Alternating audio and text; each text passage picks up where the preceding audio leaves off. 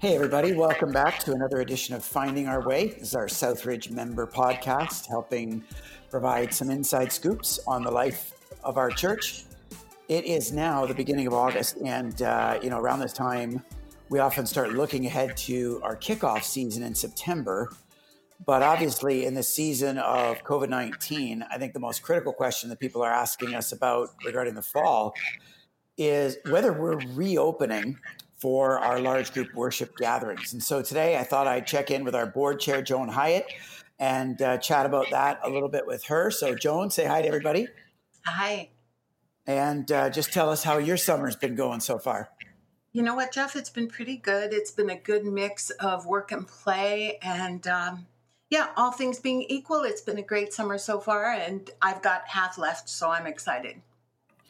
Were you able to get away at all? I know that that's been one of the COVID challenges, is there's kind of nowhere to go, but maybe you've got friends with cottages or whatever. Yeah. Have you been away?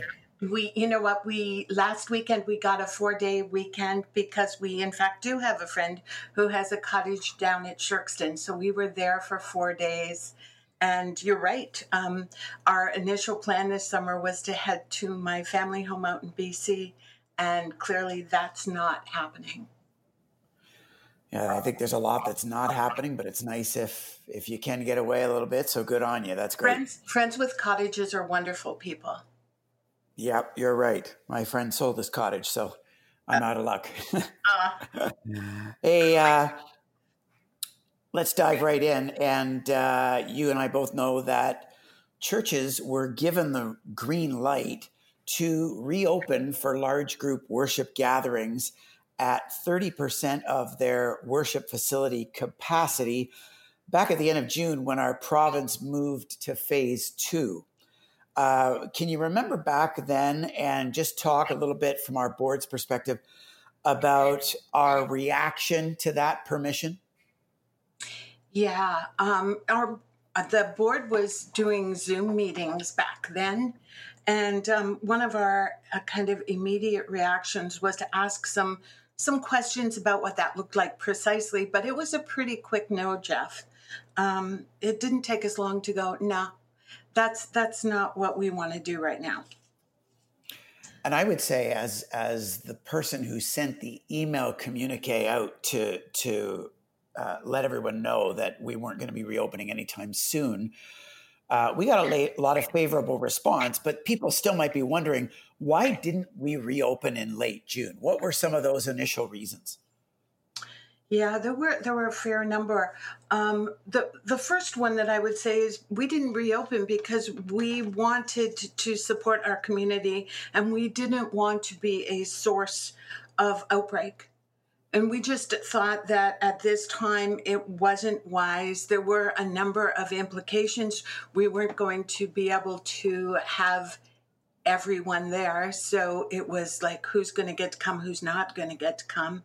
We also realized that there would be no opportunity for kids. There would be no opportunity for nursery. There was just an awful lot of good reasons to say no, not now. And what's interesting about that I want to press into for all of our listeners today are some of those underlying values, because I would say from my perspective, the values related to reopening, they're kind of like the values around snowstorms. And whether anyone's paid attention to this or not, it feels like in our church community, those values have changed pretty drastically over the last few years.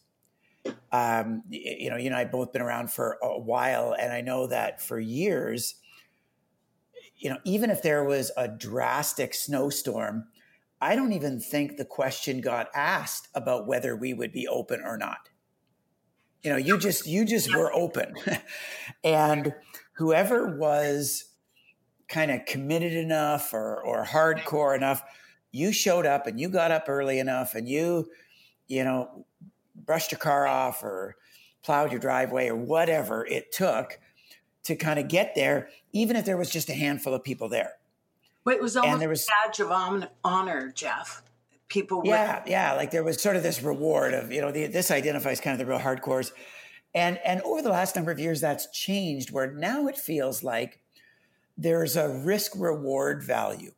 And a lot of times when I'm in these conversations, when weather is inclement, we're wondering what the risk is that we would put our volunteers under, let alone those who attend, in order to serve the smaller group of people who would attend. I mean, in a snowstorm, you're going to have a smaller group of people attend. And now we're considerate of the risk to be able to do that for that smaller audience. And I feel like those values kind of represent, without us really articulating them that way, they kind of represent the values around reopening in COVID, that there's a tremendous risk, like you said, of potentially infecting someone or becoming an outbreak spot or whatnot for what would obviously be a reduced crowd. And outside of people who can't come or people who might be tentative or uncomfortable coming, I mean, one of the things that was worth saying that I didn't say in the communique was to appreciate that at the end of the June, we're heading into the summer months of July and August. And even on the best of days, our attendance is dead. Yeah. Yeah. So, if we're already dead and potentially going to be deader than dead, is it worth all this risk to serve a deader than dead, at least numerically, a deader than dead population that's going to gather together? And it just didn't feel worth it to us. Would you track with that? Sure. The kind of thoughts that I would have is that, number one, it was around safety. Number two, it would have been around inclusivity, because we could have opened and didn't want to because of the safety issue, but also didn't want to because we wanted to protect our staff, which is part of the responsibility of us as a board of elders. And we also were kind of really aware that we were looking at a small group of people who could attend as opposed to couldn't attend. And that didn't feel great either. And we'd had a good deal of success with the online services. So it wasn't like we didn't have an option. It just wasn't the option of attending in person. So, knowing the end of June, province announces that we could reopen up to 30%. I do know that some churches reopened immediately or were eager to reopen or, created kind of a pseudo reopening, maybe a watch party or something. Why would you say some churches chose to reopen, and what are they valuing that maybe it doesn't feel like we're valuing, or vice versa?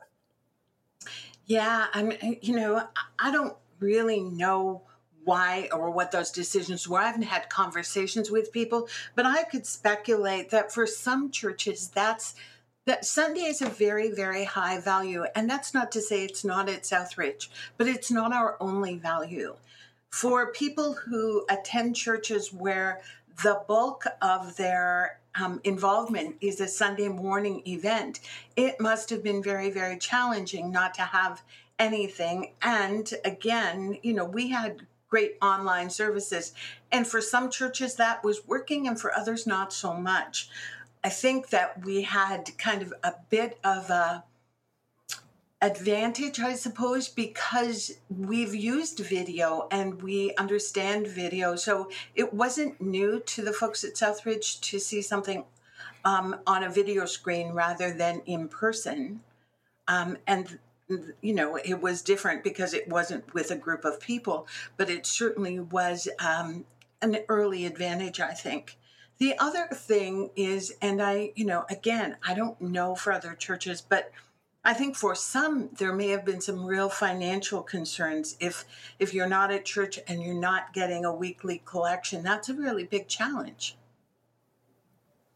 Yeah, I would say both of those, the participation and finances are related to that primacy of the gathering. And I would agree. I think in some of the churches that I talk to, how to understand functioning as a church when you can't gather as a church. Some people are asking, well, how do you be the church if there's no church? And obviously we think about church a little bit differently and know that whether we're gathering or not, as important as it is to gather, as much as we value that as a spiritual gymnasium and see that gathering regularly as part of the early church in the Bible in Acts chapter 2, we know that that's only a means to an end, and that there are greater ends that the church can pursue, and we've been able to kind of raise our game in pursuing those. So I'm tracking with your thoughts there. Yeah, I think, Joan, sorry, go Joe. ahead. One of the things that I heard one of the elders say was that he had driven by a church with a sign out front. You know how some churches have signs out front, and the sign said "Church is closed." And I don't think Southridge has ever been closed. We're not meeting on Sunday mornings, but we recognize that church isn't a Sunday morning event. And I think that's the difference between us and perhaps some other churches. Yeah. At least in emphasis of priority. So, Joan, now, in the recent weeks, our province has shifted to phase 3, where a little bit more stuff is open for public gatherings. As churches, we're still allowed to be open at 30% of our worship facility capacity. Can you comment, as we look a little longer term, at some other values that we might be considering as we're making this decision? Sure. One of the things that we have talked about and are very concerned for is that our church building, per se, particularly if we're thinking about Glenridge, is not just a place where we meet on Sunday, but it's also home to 55 individuals. And for us to open up for 250 people, we talk about bubbles, and they're still encouraging us to keep our bubble to 10. Having 55 people in a location is challenge enough. But if you add another 250 people to that particular location, we run the risk of really putting 55 folks and the staff who work there at a much higher risk. And that's not of interest to us. Yeah. The other thing is, I would go back to what you said earlier, which is it's summer, and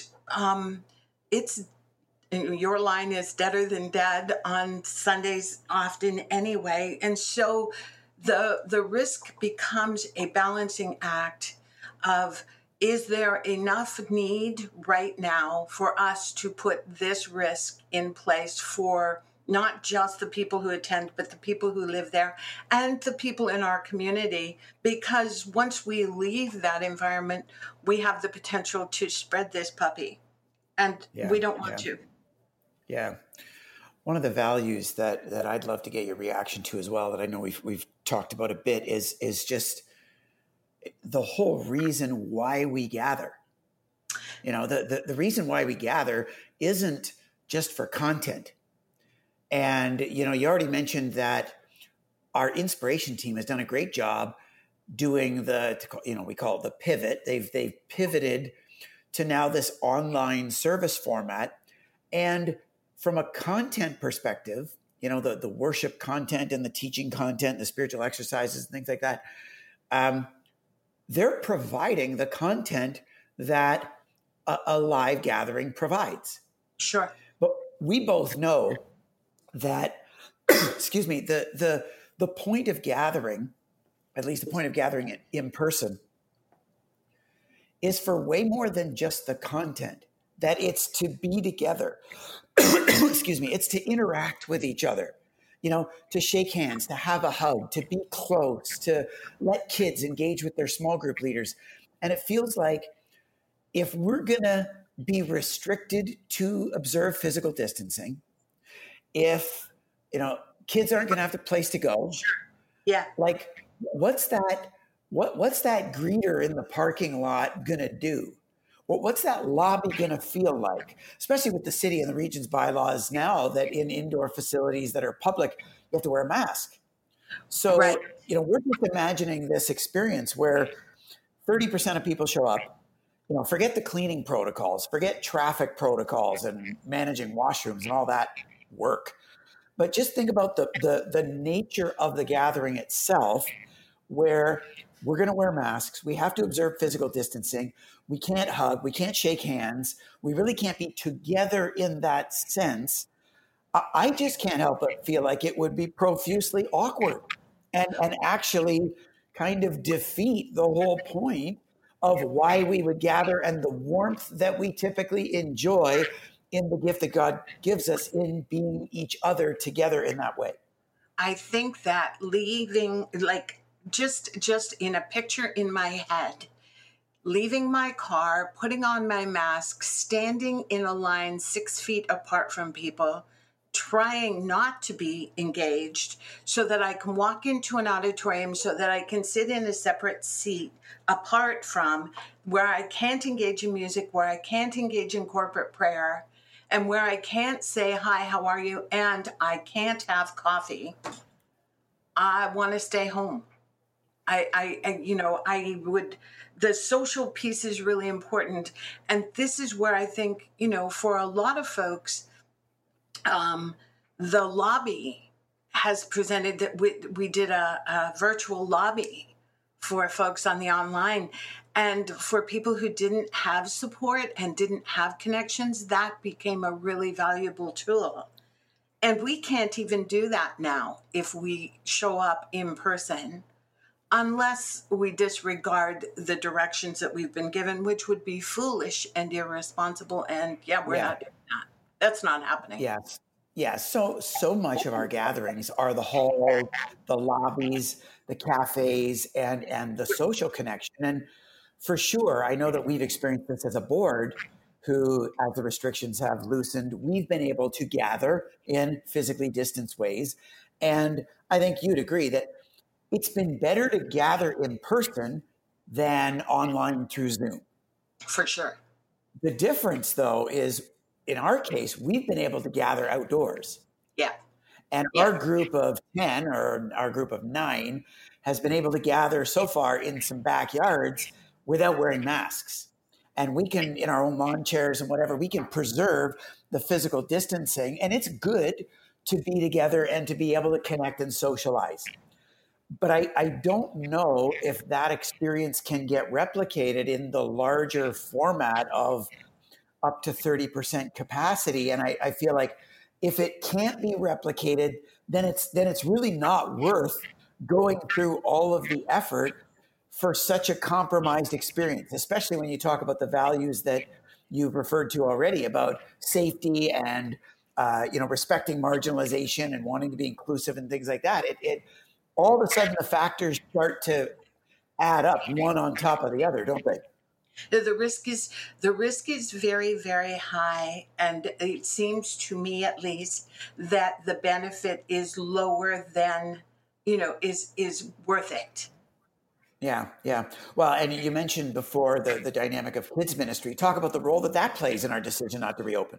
Oh, for sure, because we can't have, in this past week, we've actually heard about schools reopening, and I'm listening to people be anxious for their kids because we know that little kids can't social distance. And we also know that there's some pretty good evidence that while kids don't seem to get as sick with this virus, they're pretty good at passing it along. And so as a result, we would not be having kids. Movers and shakers wouldn't happen. The nursery wouldn't happen.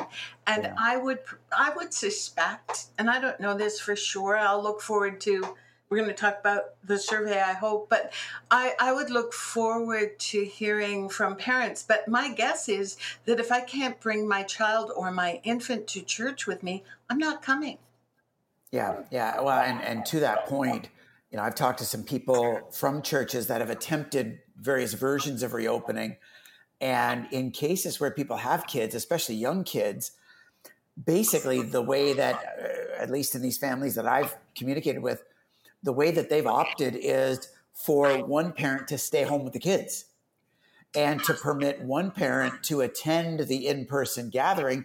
But then the feedback of that one parent is, hey, I showed up, I had to wear a mask, I had to physically distance. So I had to be, 6 feet apart in the auditorium all by myself. This was actually the loneliest experience that I've ever had. I didn't like it. I can imagine that to be true. If I had small children, I would not be attending with my kids in a service because they're little, and I wouldn't be going by myself. Yeah. I just don't see Now, it.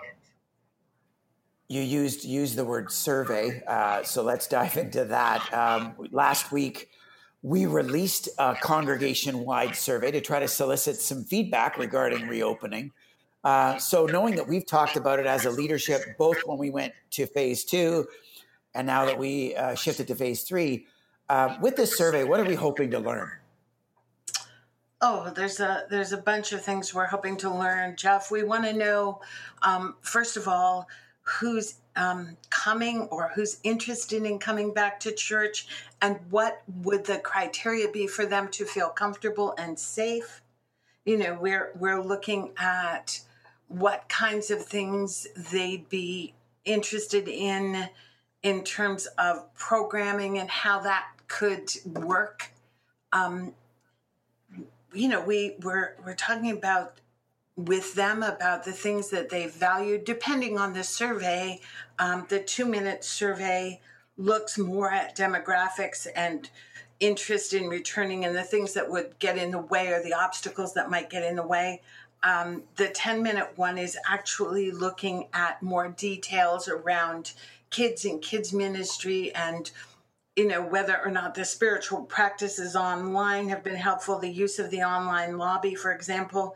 And it gives the 10-minute one gives space for people to have individual feedback so that if there's something they really want us to know or understand that we haven't touched on, that they can add. Yeah, you mentioned these 2 surveys, so we'll talk about those in just a moment. For those listening, if you haven't filled one out and you want to go to southridgechurch.ca/survey, we would love to hear from you, because at this point, I would say, I know how I feel and how I've been thinking about this, but I'd love to know how everyone else feels. Yes. And maybe I'm in the stark minority, but maybe I'm not. And maybe the vast majority are tracking with how I and how a number of us in leadership are thinking about this. And it would just be good to either confirm or challenge that one way or another. And so we hope that everyone will participate in this survey and provide us our feedback. You mentioned that there is a 2-minute and a 10-minute. Just to be clear, the 2-minute version is just straight up feedback on reopening. Would you like us to reopen? Would you attend if we reopened? Just questions like that.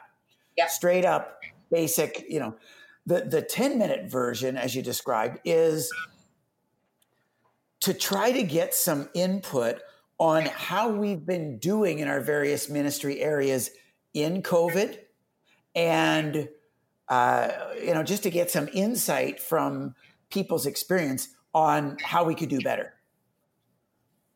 Yeah, and it's important, Jeff, that we hear from people because, as you said, there's a group of 10 of us at the board level and your leadership team and other staffers who have opinions, but it would be really great to hear from the church and from all 3 locations, because I think there's some differences there. When I think about for myself and for Dick, we're old. So we're in that high risk group, and maybe going to church where there's, fewer people in an environment like Welland or Vineland might be of interest to people. But when I look at Glenridge right now and understand that there's 250 people potentially in very, as we've said, awkward situations, but nonetheless there, it matters. So hearing from people in all 3 locations will be really, really important to us. Absolutely. And, just so people realize, their feedback will affect how things work. For sure.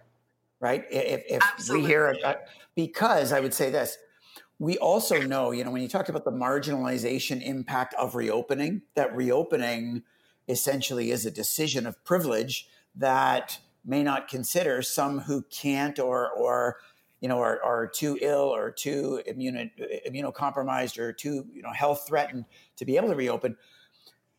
Not reopening marginalizes some people as well. For sure. And I gotta at least share to get it on the record. I've talked to a number of people who are really, really eager, if not desperate, to reopen because of the value that community provides and the aloneness that they're wrestling with, and they miss their church family. And yes, there are life groups, and yes, there are different ways to socialize, without the large group gathering. But I know that there are a number of people who miss the large group gathering, and it would be great to hear from everyone in regards to how we're viewing the reopening values around here as a whole community, not just as a handful in leadership. So, for sure, that would be great. Hey, I know you touched on this earlier, but I want to kind of close with this sort of piece when it comes to reopening values, because I think one of the things that's allowed us to be content without reopening is the missional nature of our church. And so, you've already described, but articulate it again. Why does a missional church not need to reopen as urgently as maybe some other churches that are more attraction oriented? Well, Jeff, we believe that our role is to impact and influence our community, and we can do that without Sunday services. Our desire, I think, is to be other focused, not us focused, and so we can say, we can be a part of, you referenced life groups, we can be a part of still working in anchor causes in some restricted format for sure, but we can still do that. And missionally, we are about living a lifestyle of fully devoted followers, and not just Sunday, but every other day of the week too. And so, maybe it means connecting with our neighbors. Maybe it means being available to support other people. I think about the opportunity we've had during COVID to have people say what they need and other people be generously available to meet those needs. And that's an opportunity that, in fact, we haven't had or haven't used in the same way until now. So we don't need to open up Sunday morning to make that happen. Yeah, I heard one pastor, knowing we're not the only missional church in the world. I heard another pastor of a like-mindedness and a similar approach to church remind their people that, hey, our primary purpose isn't to assemble Christians. Our primary purpose is to serve our community. Yes. And if our primary purpose is to serve our community, then let's serve our community without infecting our community. Yeah. And, that was some of the valuation around their decision to not reopen anytime soon, because, rather than those risks that you talked about earlier, they actually want to focus on what their primary objective is, and that is to serve their surrounding community. And they believe that their online service can encourage and resource that to a really effective degree. And I would agree that ours is doing a great job at that as well. So that's pretty cool. Absolutely. I think ours has done that. You mentioned the need help, give help thing. Like, have you seen Southridge being the church, even though we haven't been able to go to church? Give an example of that. Absolutely. I know people who had really early on lost both of their incomes to be able to, just finance their household. And their groceries have been paid for months. They haven't bought groceries, but they've had groceries because people have been generous. I know that other folks have had people deliver their groceries to them because they can't get out, or it would be highly dangerous for them to get out. So we've done that, and I'm excited about it. I don't want to lose that. I want to keep that. When we get back to whatever this thing we call normal is, I want to keep that alive and well. And you talk about the financial generosity. What about the person who says, can we financially afford to delay reopening? Don't we need to gather to be able to financially survive? What would you say to them? The answer is no. We do not need to gather to financially survive. And if you had the opportunity this past Sunday to listen to Jeff Martin's talk about the fact that right now, year over year, we are down 1% in our givings. That's a statement about the commitment that people who call Southridge home have made to continue to give. And, our staff, your staff, will be very, very careful about the way they spend, because they always are. But we can afford, because people have understood that Sunday isn't the only time you give, and giving isn't just a matter of if I'm there, I give. A lot of people, Jeff, have committed to online giving, have committed to direct deposit. And as a result, yes, we can continue and we can financially afford at this moment, as long as people Right. continue that, we can afford to not reopen immediately. Yeah, not only have we been able to sustain our revenue, but like you said, we've been able to do these extra generous things, which Yeah. has been really remarkable. And from my perspective, a huge encouragement. So everyone who's listening, way to go! Just so awesome to this point to be able to see that happen, and for us to rise up as people, predominantly in a more privileged part of the world, behaving again like Jesus, relinquishing some of that privilege in order to lift up those of less privilege, even from a financial perspective. It's been super inspiring. So we're hoping that continues to trend, and we'll continue to monitor that as one of the variables that we consider. But Joan, as we wrap things up, any final encouragements or challenges to all of our members and listeners when it comes to being the church during this unprecedented time of crisis? I would just want to say to people that being supportive, being caring, being connected isn't new to this pandemic. It's about who we are and how we are.